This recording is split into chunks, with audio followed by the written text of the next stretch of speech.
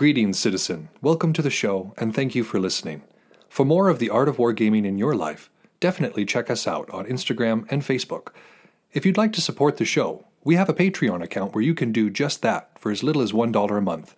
What we can offer will expand as the show does. If you don't have extra funds but would still like to help us out, you can give us a like, share, or 5-star review wherever you listen to podcasts.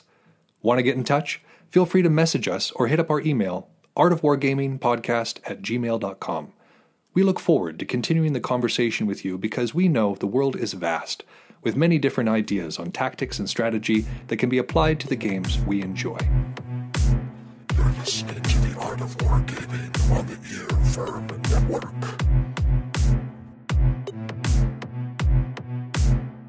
The world of the Icelanders.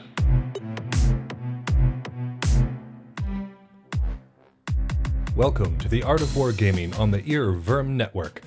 I am Yaga Malark, and today we're going to be talking about the world of the Icelanders in preparation for our next short segment on Ref the Sly from the sagas of the Icelanders. But before we get into that, I got a few things to discuss with you. First off, to our patrons, we will be sending 2 stickers at the same time when we begin our next book, which is On War by Clausewitz. The reason for this being, this next book, Ref the Sly, is going to be so short that it's going to be rather inconvenient to send the 2 different stickers at 2 different times. And so to save on postage, we are going to be sending them both at the same time. Because Clausewitz is going to be very, very long.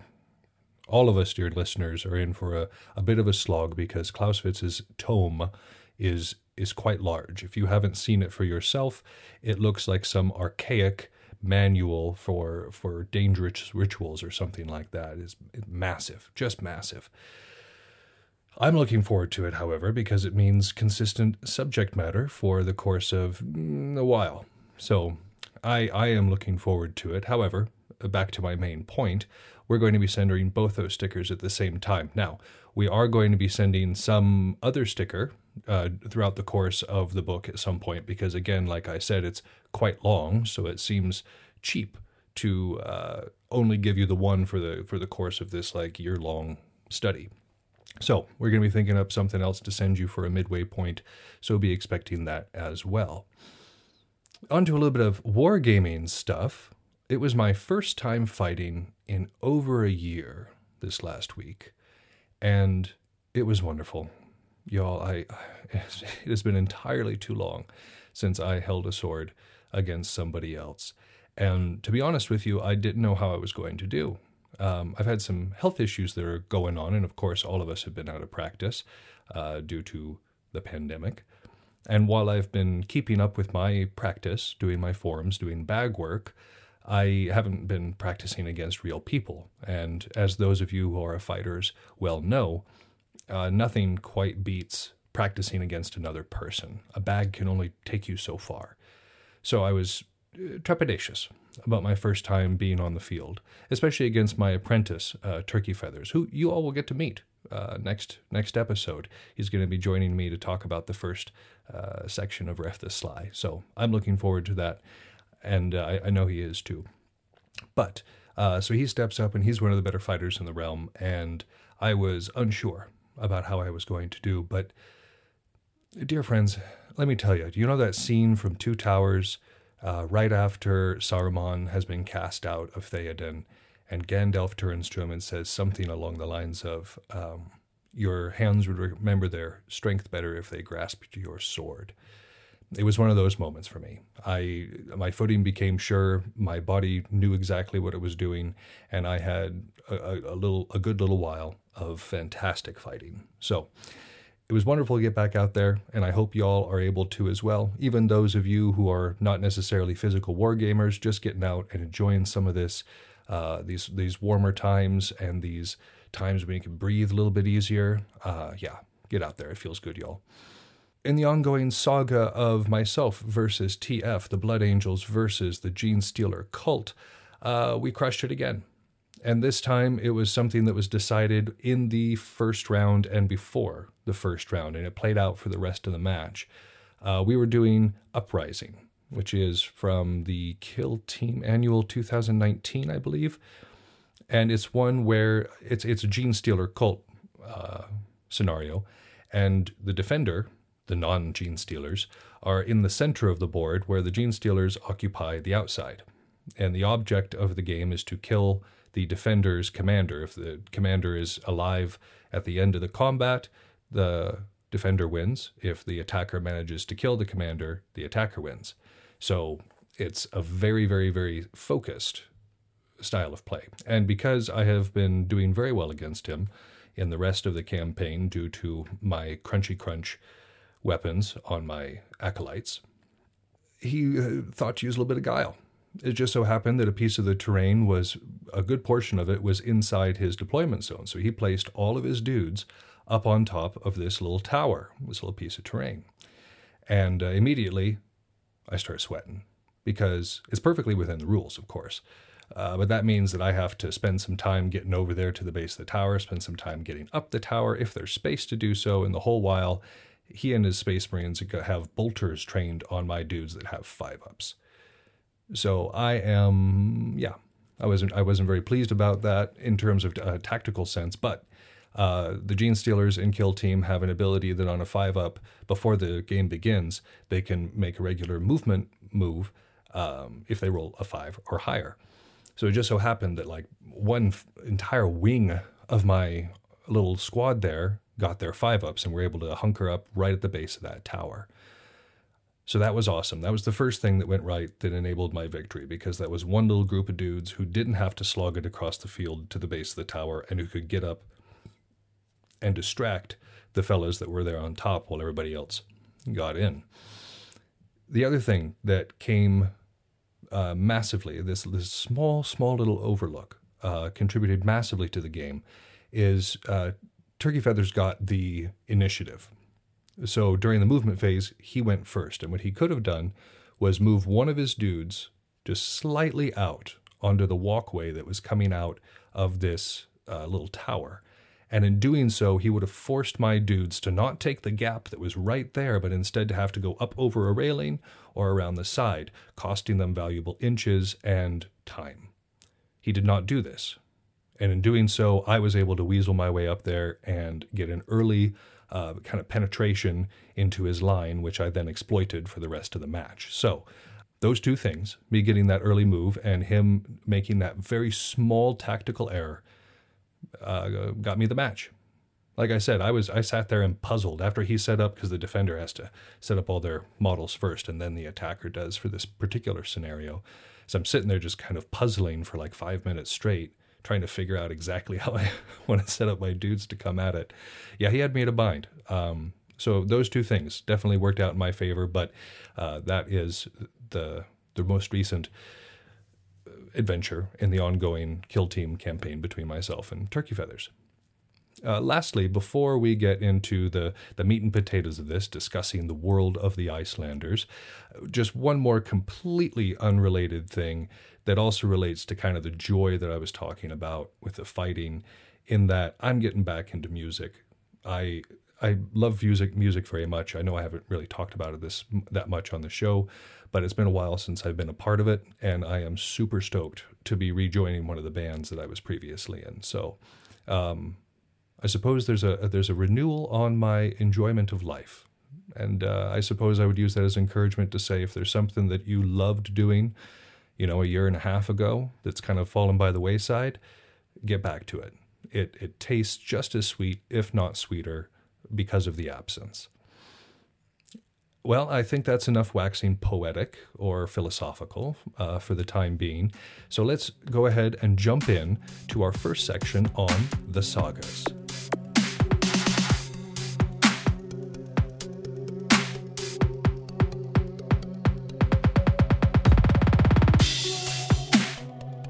As we begin our look into the world of the Icelanders, I do want to point out something that is rather unique about this selection.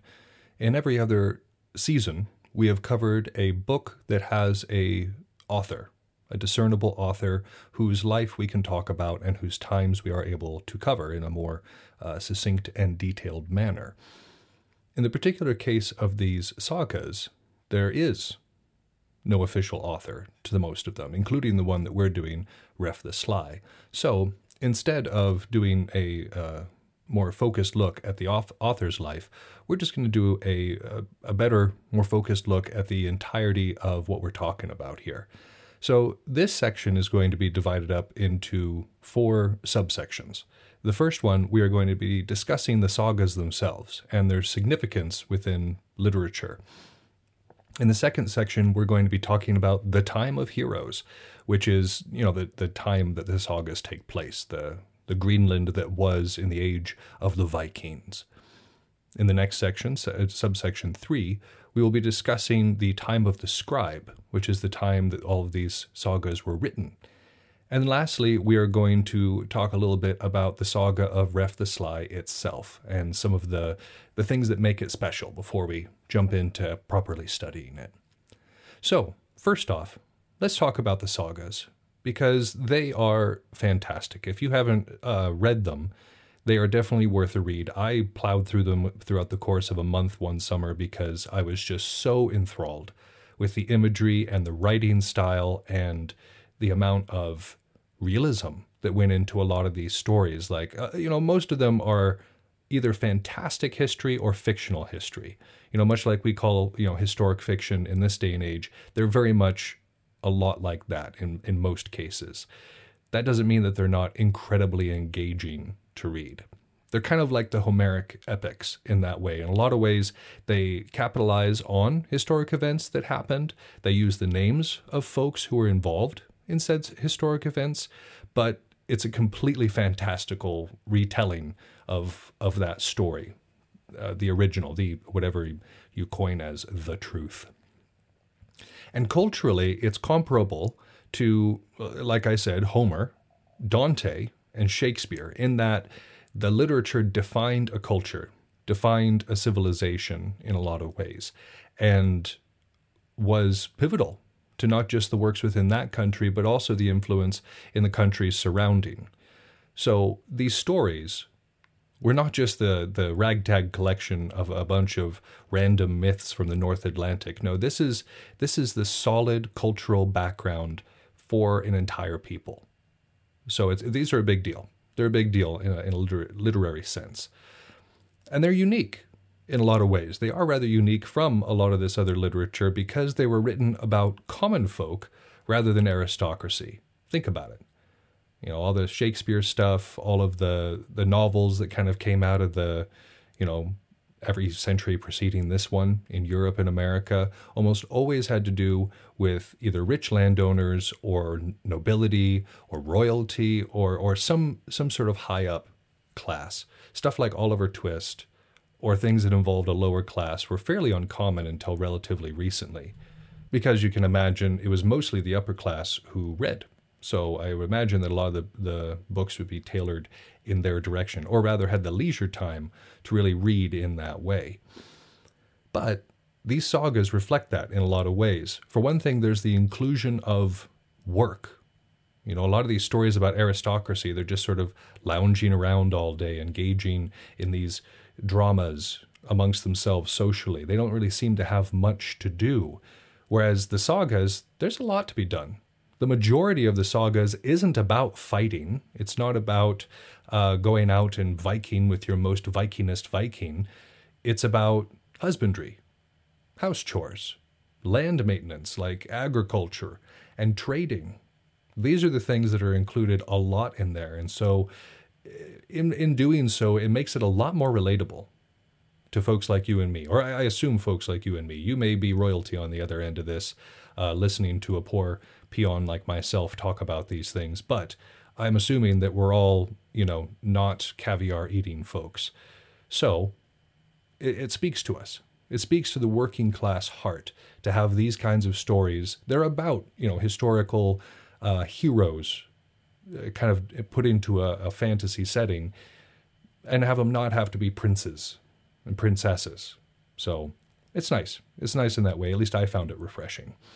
And in that same vein, they were very plain speaking. Rather than these long courtly rambles, some of the stuff that came out, you guys had to read Shakespeare in high school. I'm pretty sure that just about everybody who's listening to this all over the world, you had to read Shakespeare at some point. He's kind of inflicted on the majority of us. And some of those rambles that his noble players go on, oh my gosh, talk about wanting to hear yourself talk. Now, don't get me wrong. I enjoy Macbeth and Hamlet and Comedy of Errors just as much as the next guy. But there's definitely a impression that these folks have a lot of spare time in which to just kind of speak to themselves. Not so much with the Icelanders. They have stuff to do. They have sheep that need tending, crops that need sowing. You know, they're a busy folk. And so when they speak to one another, it's very plain. They say, hey, how's it going? Oh, I'm doing well. How about yourself? I'm doing all right. How's the family? Family's good. Yeah, like regular people talk. So it's nice. I mean, there's still poetry. There's still poetry that's kind of woven in there. There's still wittiness that's woven in there. But by and large, it is still absolutely plain speak between individuals. Now, sometimes there is supernatural elements. There are supernatural elements kind of included in here. Some of them, they talk about the gods, or they talk about trolls, or about other, kind of mythical kind of things, and they definitely add to the story. But you can definitely tell that the teller took some creative license when it comes to reality. Others don't so much. Others seem like almost complete historic tellings, and by the records that we have, pretty darn accurate to things that actually happened in history. So, again, some of them are more for entertainment value or for imparting lessons upon the listener, and some of them are instructive in the terms of the history of the people. So it's kind of a toss-up between them. And they're both entertaining. They're both very cool, but they have different purposes. And so that's interesting too. A lot of them are about criminals and outcasts. Again, rather than these courtly figures, you have folks that are on the fringe of society having their stories being told. And it kind of reflects the Icelanders' kind of need for freedom. This almost admiration of those who can live outside the bounds of society, or at least find the tales of them intriguing. It reminds me, I'm from Montana, so it reminds me of our utter fascination with the whole cowboy culture that was out here. The outlaws, the early towns, the boom towns that popped up around here in terms of mining, and the violent culture that went along with it. There's a fascination with it. I can absolutely see it. And folks like Wyatt Earp have been blown up into these fantastical, legendary figures when they were just people. Wyatt Earp was just a man. He had flaws. But because of a shootout and because of a very interesting life that could be told in story form, he's immortal now. In a lot of ways, these criminals and outcasts were kind of made that way too. Some of them may very well have been based on real folks, but because of the constant retelling of their story, they became legends, which I find really cool. And the last thing that we see that really makes the sagas unique is that lack of courtly love. Now, courtly love being, and I know this is way after the time we're talking about, but think Jane Austen, Pride and Prejudice, that long, drawn-out courtship between, Mr. Darcy and... It's been a while since I read it, but you know who I'm talking about. It's that kind of courtly love, or even in Shakespeare stuff, the kind of love, the sort of dramas that take place between lovers or between the folks that are married. It's the basis for a lot of his plays. You don't see that in the sagas. There's people who are married, and there's people who want to get married, but it's not this long drawn out courtly love. Again, these were busy people who had things to do. And so if there was a matter of getting married, somebody would be attracted to somebody else, go up and say, hey, you want to get married? And the person would either be like, yeah, sure, or not so much. Like, there's not a whole lot of super romantic elements to these stories, which for me is kind of refreshing. I don't necessarily care for super involved romances when I'm trying to read something. I feel like a lot of the times it takes away from the plot line. Lord of the Rings was perfectly fine without having super involved romances. We knew that Aragorn was in to Arwen, and we knew he was in to Éowyn.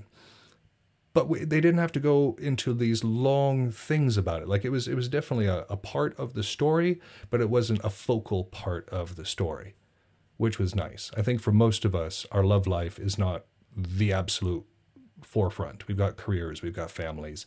Our love life is probably not the absolute front. For some of you, I may be speaking out of my butt here because I may be just speaking for myself. My love life might be at the front. But for those of us who are kind of burnt out on those stories, these ones are refreshing in that way as well. I like the sagas. I think that might come across here. I really am a fan of these writings. But like I said in the beginning of this section, there's no known authors for them, which is kind of strange. In a lot of other cases, we know who the author was, or at least have a pretty good idea. There's somebody, even a fantastical author, we don't even know if Homer existed or not, or if Homer was a pen name that applied to several different writers who used the same style. We just don't know. But there at least was the presumption of an author for those. It's not important here, because it's not about personal themes, it's about community themes. If we look at Dante, another one of my favorite authors, just about everything about his Divine Comedy is personal. You know, as you're going through the layers and you're interacting with the poor souls that are trapped in the various layers of hell, they're people that he knew in life. And a lot of times he's throwing shade at them from this work. He was very catty, our Dante. And even though the Divine Comedy came to represent a lot of Catholic thought in the Middle Ages, which is strange because originally it began as a work of fiction. Before that, there was no detailed concept of hell. Dante pulled that completely out of the air. It was a complete literary fiction that then became iconic within culture. Just about everybody, you're like, oh, the 9 layers of hell. And they're like, oh, yeah. Well, before Dante, there was just hell. That was it. It was hell. But again, not the sagas. There's no personal themes. There's no personal agenda throughout these. They're just stories who were told by people. And they're written in a sophisticated prose. You would think that people who are largely thought of as barbarians would have barbaric works. But as is shown for most things, our assumptions about these northern Atlantic folks are often misplaced, because these are written in a sophisticated prose that we don't see regularly in mainland Europe until the 16th and 17th centuries. It's very impressive. And for those of us who may not be as massive on the literature, prose is very much similar to poetry, but it's written with more irregularity and sounds more like conversation than most poetry does. Think in terms of rap.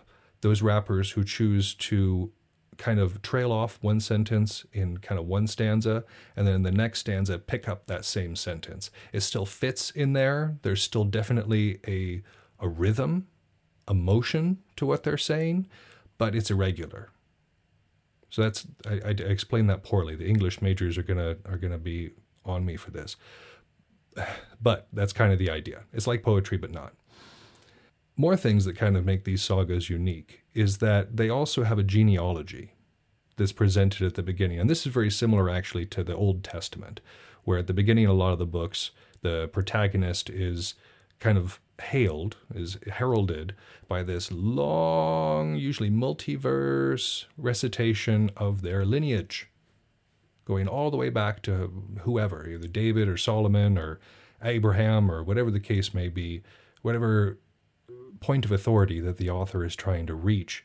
That is something that is regularly provided in the Old Testament. And it's very similar here. In most of the sagas, you have long genealogies that are given for the majority of the characters to give them some form of legitimacy within the story.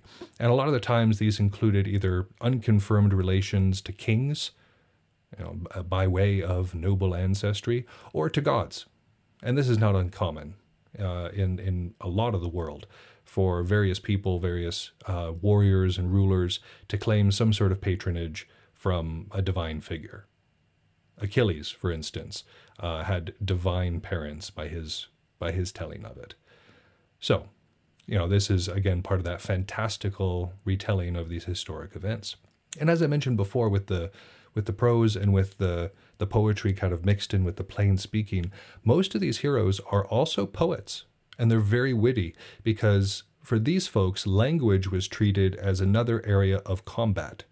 It wasn't considered to be purely an intellectualist game to speak well and to speak with a large vocabulary and with wit. I feel like in a lot of places in the world, my home country included, to speak with any sort of eloquence, to speak with any sort of wider application of the language, sees you viewed as presumptuous, not presumptuous, pretentious. That's the word I'm looking for. But not so much in these times, not so much with the Icelanders. Being able to speak well and being able to kind of jibe back at your opponent and also break into verse showed not just intelligence, but also that you were treating language as seriously as everybody else did, that it was another form of combat. So in these ways, the sagas are very unique and also definitive of the culture and the area in which we're talking about.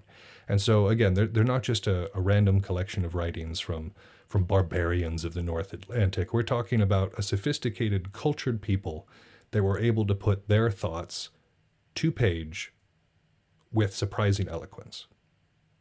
Next, we come to our second subsection, the time of heroes. And this is the time by which the protagonists of the sagas were doing their thing, the time in which these sagas took place. It's nice to have an actual definite time period that we can consult here because obviously Iceland was a rather barren piece of earth before the Nordic settlers arrived there. So it's nice to be able to look and say, okay, we know that they at least didn't come from before this. So in terms of being able to study people, anthropologically, I'm sure I still messed it up, speaking, it's very convenient as any sort of scholar. And the time, of course, that we're talking about is the Viking Age, as it is known to a lot of folks. And again, this is nice because we have good time estimates on when it began. Traditionally, it is cited as beginning in 793 current era, with the first significant raid being at Lindisfarne, a monastery in England. And this has been romanticized in a lot of different shows. Again, if you've watched anything coming out in pop culture concerning Vikings in the last little bit, some romanticized attack on Lindisfarne has transpired. So the majority of us are extremely well versed in what exactly went on there. But as it sounds, there was a raid on a monastery. Not a whole lot of fight put up because the Catholic Church does not really produce warrior monks. And yeah, that was kind of the beginning of this age because they went back to Norway, said, hey, look what we got. And more folks decided to start doing that. Now, I know that that's an oversimplification of the time. A lot of it was about acquisition of land and other resources. So this was the start, though. This is when historians say that the Viking Age began. And they traditionally explain the end being at 1066 with the failed invasion of King Harold III, who was defeated by the Saxon king Harold Godwinson at Stamford Bridge, a battle I believe we covered in this show previously. I want to say season 1. I'm normally better about this. I normally look things up. Either that or I've read about it so often that it's just ingrained in my head. Because 1066 is one of those dates I will remember until the day I die. In the 870s, however, which is more to point with what we're talking about, that was when there was a larger Nordic expansion, and they were settling all over the place. Of course, England, France, Iceland, right? Greenland, and then parts of North America were also settled during this time by this explosion of Nordic culture that was occurring. So Iceland was also settled in the 870s. Now, Icelanders very quickly became, culturally speaking, very conservative, which is to say resistant to change, very traditionalist in the way they do things. They're also very rural. Anybody that comes from rural areas will know that there's a certain culture that is taken on when folks are more isolated than they would be in major cities. And then, of course, it was rather homogenous.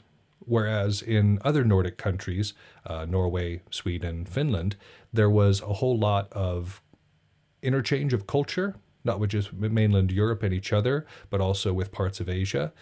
And also there was blood that was circulated. People traveled in between, had children and had families kind of here and there.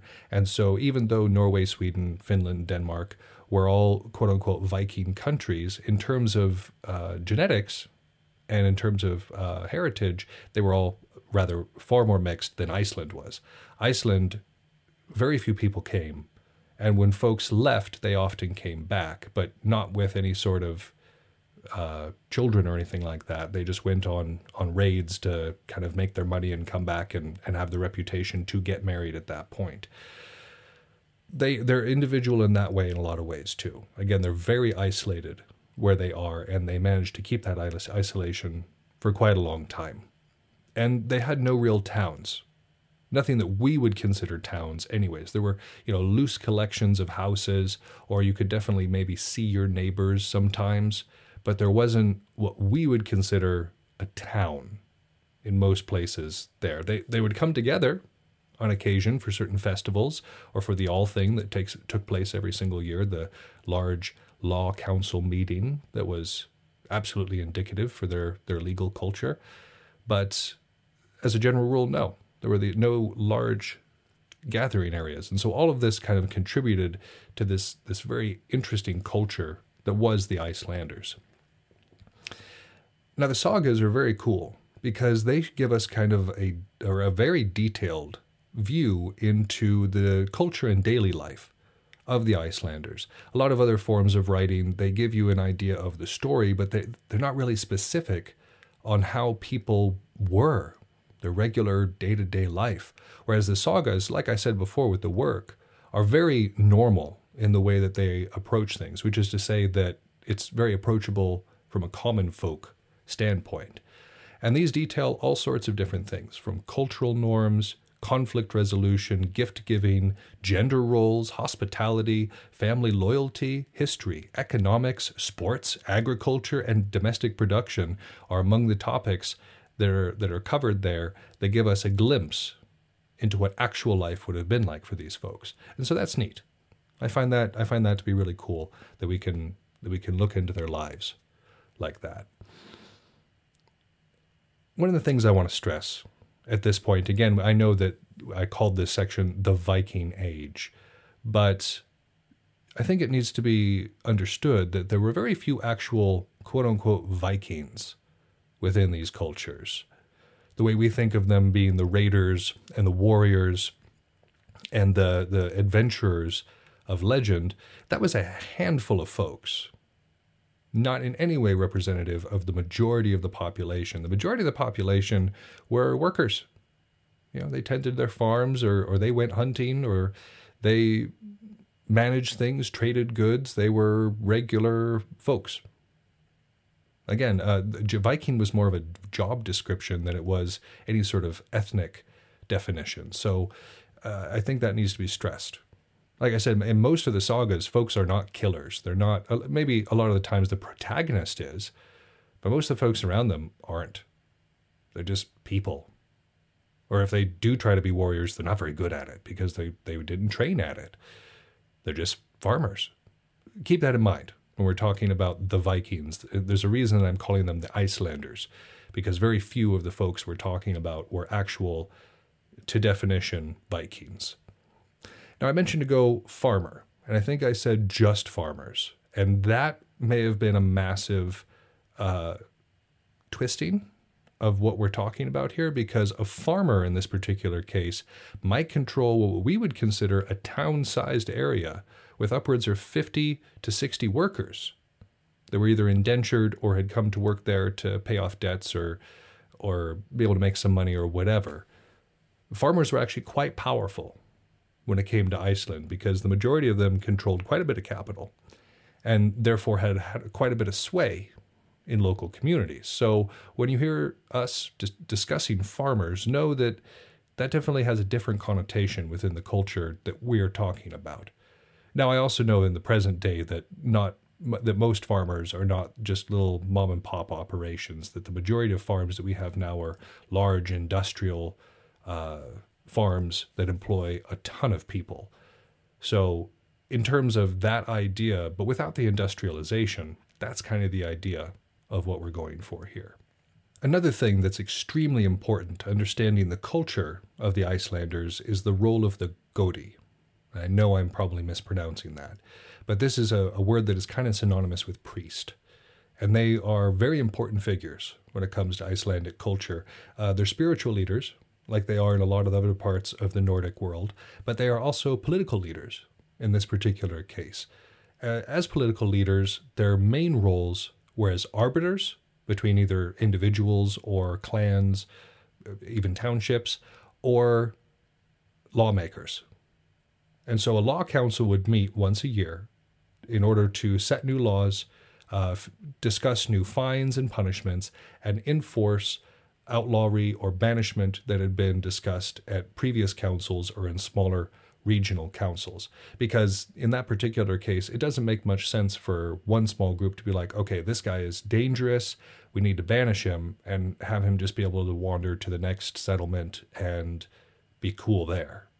So when these things would happen, they would become a Iceland-wide understood phenomenon.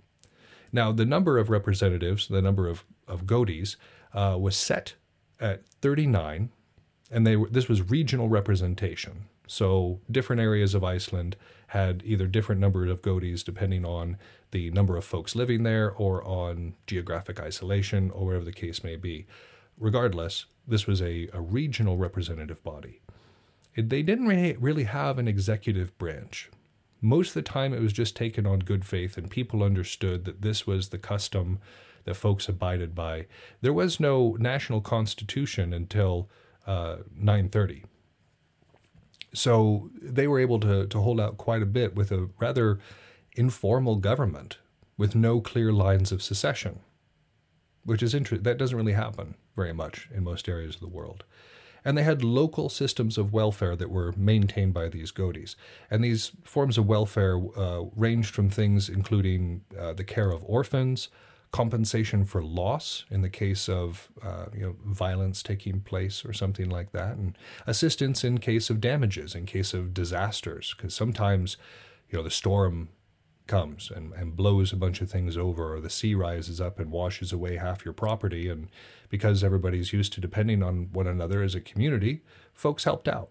So there was absolutely local systems of welfare in place. One of the other big things to understanding the time of heroes is to understand honor as a social construct. Honor means different things in different cultures. In some cultures, it represents certain values, and in others, it has completely different values. In a lot of cases, it is kind of defined as a part of the warrior culture, a system of rules that warriors live by that are dictated kind of to them traditionally. But again, kind of how that manifests can be very different. And in the particular case of the Icelanders, of course, honor was somewhat based on strength and martial prowess. If you could handle yourself, you were going to do well. And this is very similar to the majority of the world's kind of inner politics until only very, very recently. And even now, people run and have their entire political careers based on the fact that they were military. This old warrior idea. And so obviously those things were important, but other things that were very important to the Icelanders in terms of honor was generosity. Generosity was expected, not just with your family and friends, but with your community, and even sometimes with your enemies. Generosity was a huge boon to one's honor. Prudence was another one. Again, we have this stereotypical view in our minds of the Nordic peoples being hard-drinking, kind of slovenly folk who don't really have a mind for decorum whatsoever. But prudence was absolutely a virtue within Icelandic culture. Now, obviously, getting down and partying wasn't necessarily frowned on, but knowing when to stop, knowing when to say what, and not just speaking your mind constantly. Like, tact was absolutely something that they practiced, or at least the ones who survived very long practiced. So it was a huge part of honor. Avoiding shame, obviously, that's pretty across the board. Doesn't matter what culture you come from. Now, what shame means is culturally, it's objective based on culture, but shame is something to be avoided. Having a good reputation, a reputation for telling the truth, a reputation for making sure that you keep your oaths, that you follow through on your obligations. These are all things that were very important in this case too. That a person should be able to be trusted and should have a good reputation. Again, very important. And then distinction was another part of this idea of honor. Distinction in some way, being able to, people say, oh my gosh, that's so-and-so, they won the battle of such and such, or they killed so-and-so, they're a big deal. Or, oh yeah, they own the largest farm around, or that person is the wittiest storyteller. Whatever it was, having some sort of distinction, something that sets you apart from others, also played into this idea of honor. And the function of this honor, especially in these smaller communities, was paramount. Honor was absolutely everything in this time of heroes that we're talking about. And it functioned in several different ways. It functioned, of course, the bonds of kinship.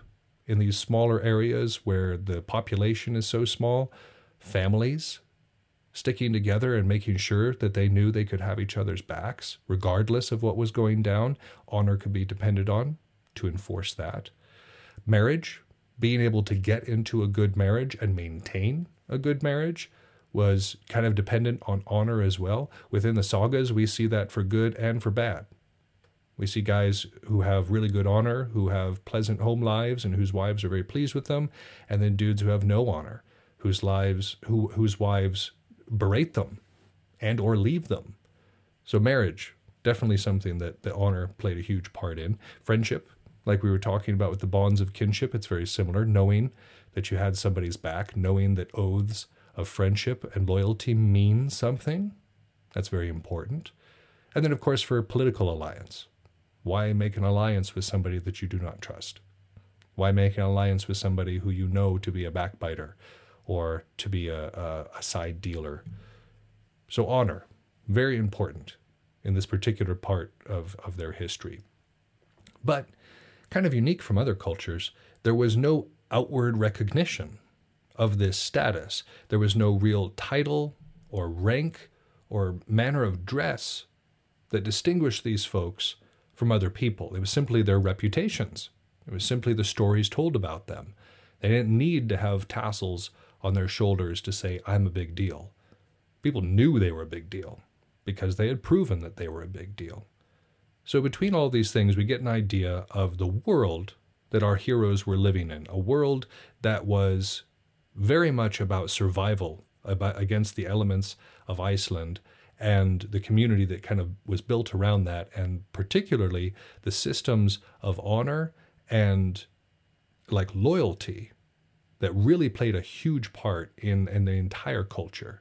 And it cannot be stressed enough. And if you read the sagas, you'll see it. It's very important throughout the entire saga, is this entire idea of honor, because nothing is looked down upon more than a dishonorable person.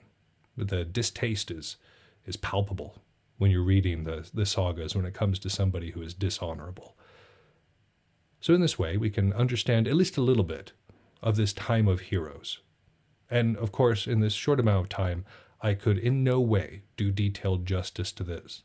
I absolutely recommend pursuing a course of study in this, or several courses of study in it. It is definitely full enough to do so. But in terms of what we're talking about, that's kind of the most important bits. Here in subsection 3, we're going to talk about the time of scribes, which is the time in which these stories were actually put to pen. And this time was between the 13th and the 14th centuries. It was contemporary of Chaucer, Romance of the Rose, and Dante on mainland Europe. If you haven't noticed, I'm taking absolutely every opportunity I can to mention Dante. He's one of my absolute favorite authors. I love the Divine Comedy. And I like talking about Dante. Absolutely nothing to do with military science, just an aside. At this time, in Iceland, you had quite a bit of foreign influence taking place. They'd converted to Christianity, for instance, and so Christianity and all of its trappings had arrived full force. And then, of course, the Norwegian royalty and Norwegian customs, by other way, had also started to influence Iceland far more than when they had first been established and for most of their history. The reason that these stories were actually preserved, because you might sit there and think, okay, well, if the Christians were already there and that was at the time of the writing, they were kind of known throughout the medieval period for not tolerating the works of other folks. But this was at a time in Christian scholarship where they were far more liberal and inquisitive with their information seeking, and so they actually sought to preserve the antiquarian past. And a lot of the information we have on the ancient Irish, the Celts, comes down from this period of history as well, when the church was trying to bring together knowledge of the times previous, rather than just trying to erase it. But this knowledge was exchanged both ways. Of course, these scribes also brought writings from mainland Europe, which influenced Icelandic culture at that point. As we said before in the previous section, Iceland had historically been very isolated and very conservative in its thought and in its culture. And so at this time, we can see that those barriers, those walls, were being weakened. Now, in the 13th century, the 1200s, this was kind of the best and the worst of times, as it were. It was called the Age of Sturlungs. That's an interesting word. It's actually the name of one of the 5 families that was competing for power at that time. That small, isolated idea, as the population grew, of course, consolidation of power began in various areas until you had these larger families that could field fairly decently sized armies, fairly decently sized bodies of men that were at odds with one another. And this was an age of consolidation of knowledge. As we previously said, the monks were going around and making sure that the tales of old Iceland, these tales that were being told by folks, were being committed to the page so that they would not be forgotten by history. And so this was happening all over Iceland in terms of not just these stories, but also what the culture was like, the histories involved there. It was a really cool time to be a scribe in Iceland. However, it wasn't a very good time just to be a person in Iceland, because it was also an age of great violence, atrocities, abuses of power, and violations of decency and honor. That glue that had held Iceland together for so long, those barriers had finally been broken down. This idea of honor no longer had any merit. What was the point in being honorable? It just made you easier to kill or easier to make a sucker out of. Suddenly we start to see those courtly intrigues that we spoke about being absent before. And so in all these ways, Iceland, as it was in the time of the heroes, in the quote-unquote Viking Age, had completely disappeared. And at this time, the great families had begun integrating with Norway, each trying to win titles, favors, anything they could from the Norwegian king. And this kind of came to a head between 1262 and 1264, when, in order to stabilize the country, which was then tearing itself apart, on the brink, if not completely in, a civil war, they became a vassal of Norway, because, Norway was a pretty stable kingdom at that time. So they wanted a piece of that. And they would remain beholden to Norway in some way or another until declaring their independence once again in 1918. But this Age of Scribes was very interesting because, again, it marked a huge turn, not just in the church, but in terms of European history. And while there are troves upon troves of knowledge that were lost during the burning times or during the Inquisitions, it's nice that any effort at all was made to preserve these cultures, because that means we can study them today. So I guess thank you, 13th century monk or whoever wrote this stuff down. We really appreciate it. Lastly, I do want to talk a little bit about this saga in particular, the saga of Ref the Sly, because it is an unusual saga. Now, I know I was just talking about how the sagas are unique in terms of the literature produced at this time, but Ref the Sly is unique even amongst the sagas themselves. For instance, it is primarily set outside of Iceland. So that is huge. A lot of the times the characters will kind of maybe leave Iceland for a little bit in order to either make a name for themselves, trading, or going on raids, but they will always come back. The stories take place in Iceland. Ref the Sly, he's kind of all over the place. Another one that sets this apart is that there's no genealogy applied at the beginning. We have no idea who Ref is, who he's related to, how he came to be known as Ref. No idea whatsoever, which is indicative that this is probably a work of entertainment. Probably has absolutely no historic value whatsoever, probably was not real. Still, a very entertaining piece of work. The kind of trope that we're going to be dealing with here is that of a kind of lazy, unmotivated youth, which is called a coal biter within this text. I actually kind of like that term. I'm probably going to start using it more. And when they face obstacles, they rise to the challenge and become some sort of clever and powerful hero or anti-hero. So that's kind of the trope we're going to be dealing with. Now, you might be asking yourself, why would Malark choose this particular saga? Wouldn't it make more sense to choose one of the other ones? Well, as I previously stated, the majority of the other sagas include large swaths of their story that has nothing to do with combat, nothing to do with anything remotely related to combat. It's to do with farming and trading and dealing with legal matters. And while those things are very cool and very good to know from a historic perspective, they don't really contribute to what we study in this show. And so as I was paging through, trying to find the best saga in terms of what we do here, I decided on Ref the Sly, because it's very entertaining, for one thing.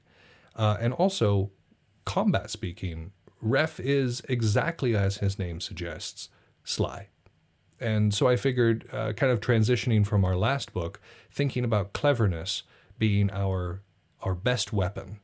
I think that was the premise by which we're going to be studying this one. So I hope that this was informative to you, this little history on the sagas and how we came to our story of Ref the Sly. I would absolutely encourage you, as usual, to go out and research whatever portions of this you want to know more about, because I know that this is a very, very brief telling of the information at play here, but this is kind of the bare bones of what we need to know. I absolutely encourage you, as always, like I said, to go out and expand your knowledge as well. That's our show. Thank you so much for listening. If you haven't had enough of the art of wargaming in your life, you can find us on Facebook and Instagram, where I occasionally post funny and educational memes.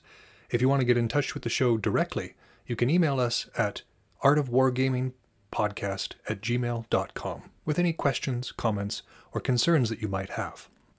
Also be sure to check out all of our sister shows on the Earworm Network, including General Nerdery, Word Balloons, Fried Squirms, and more.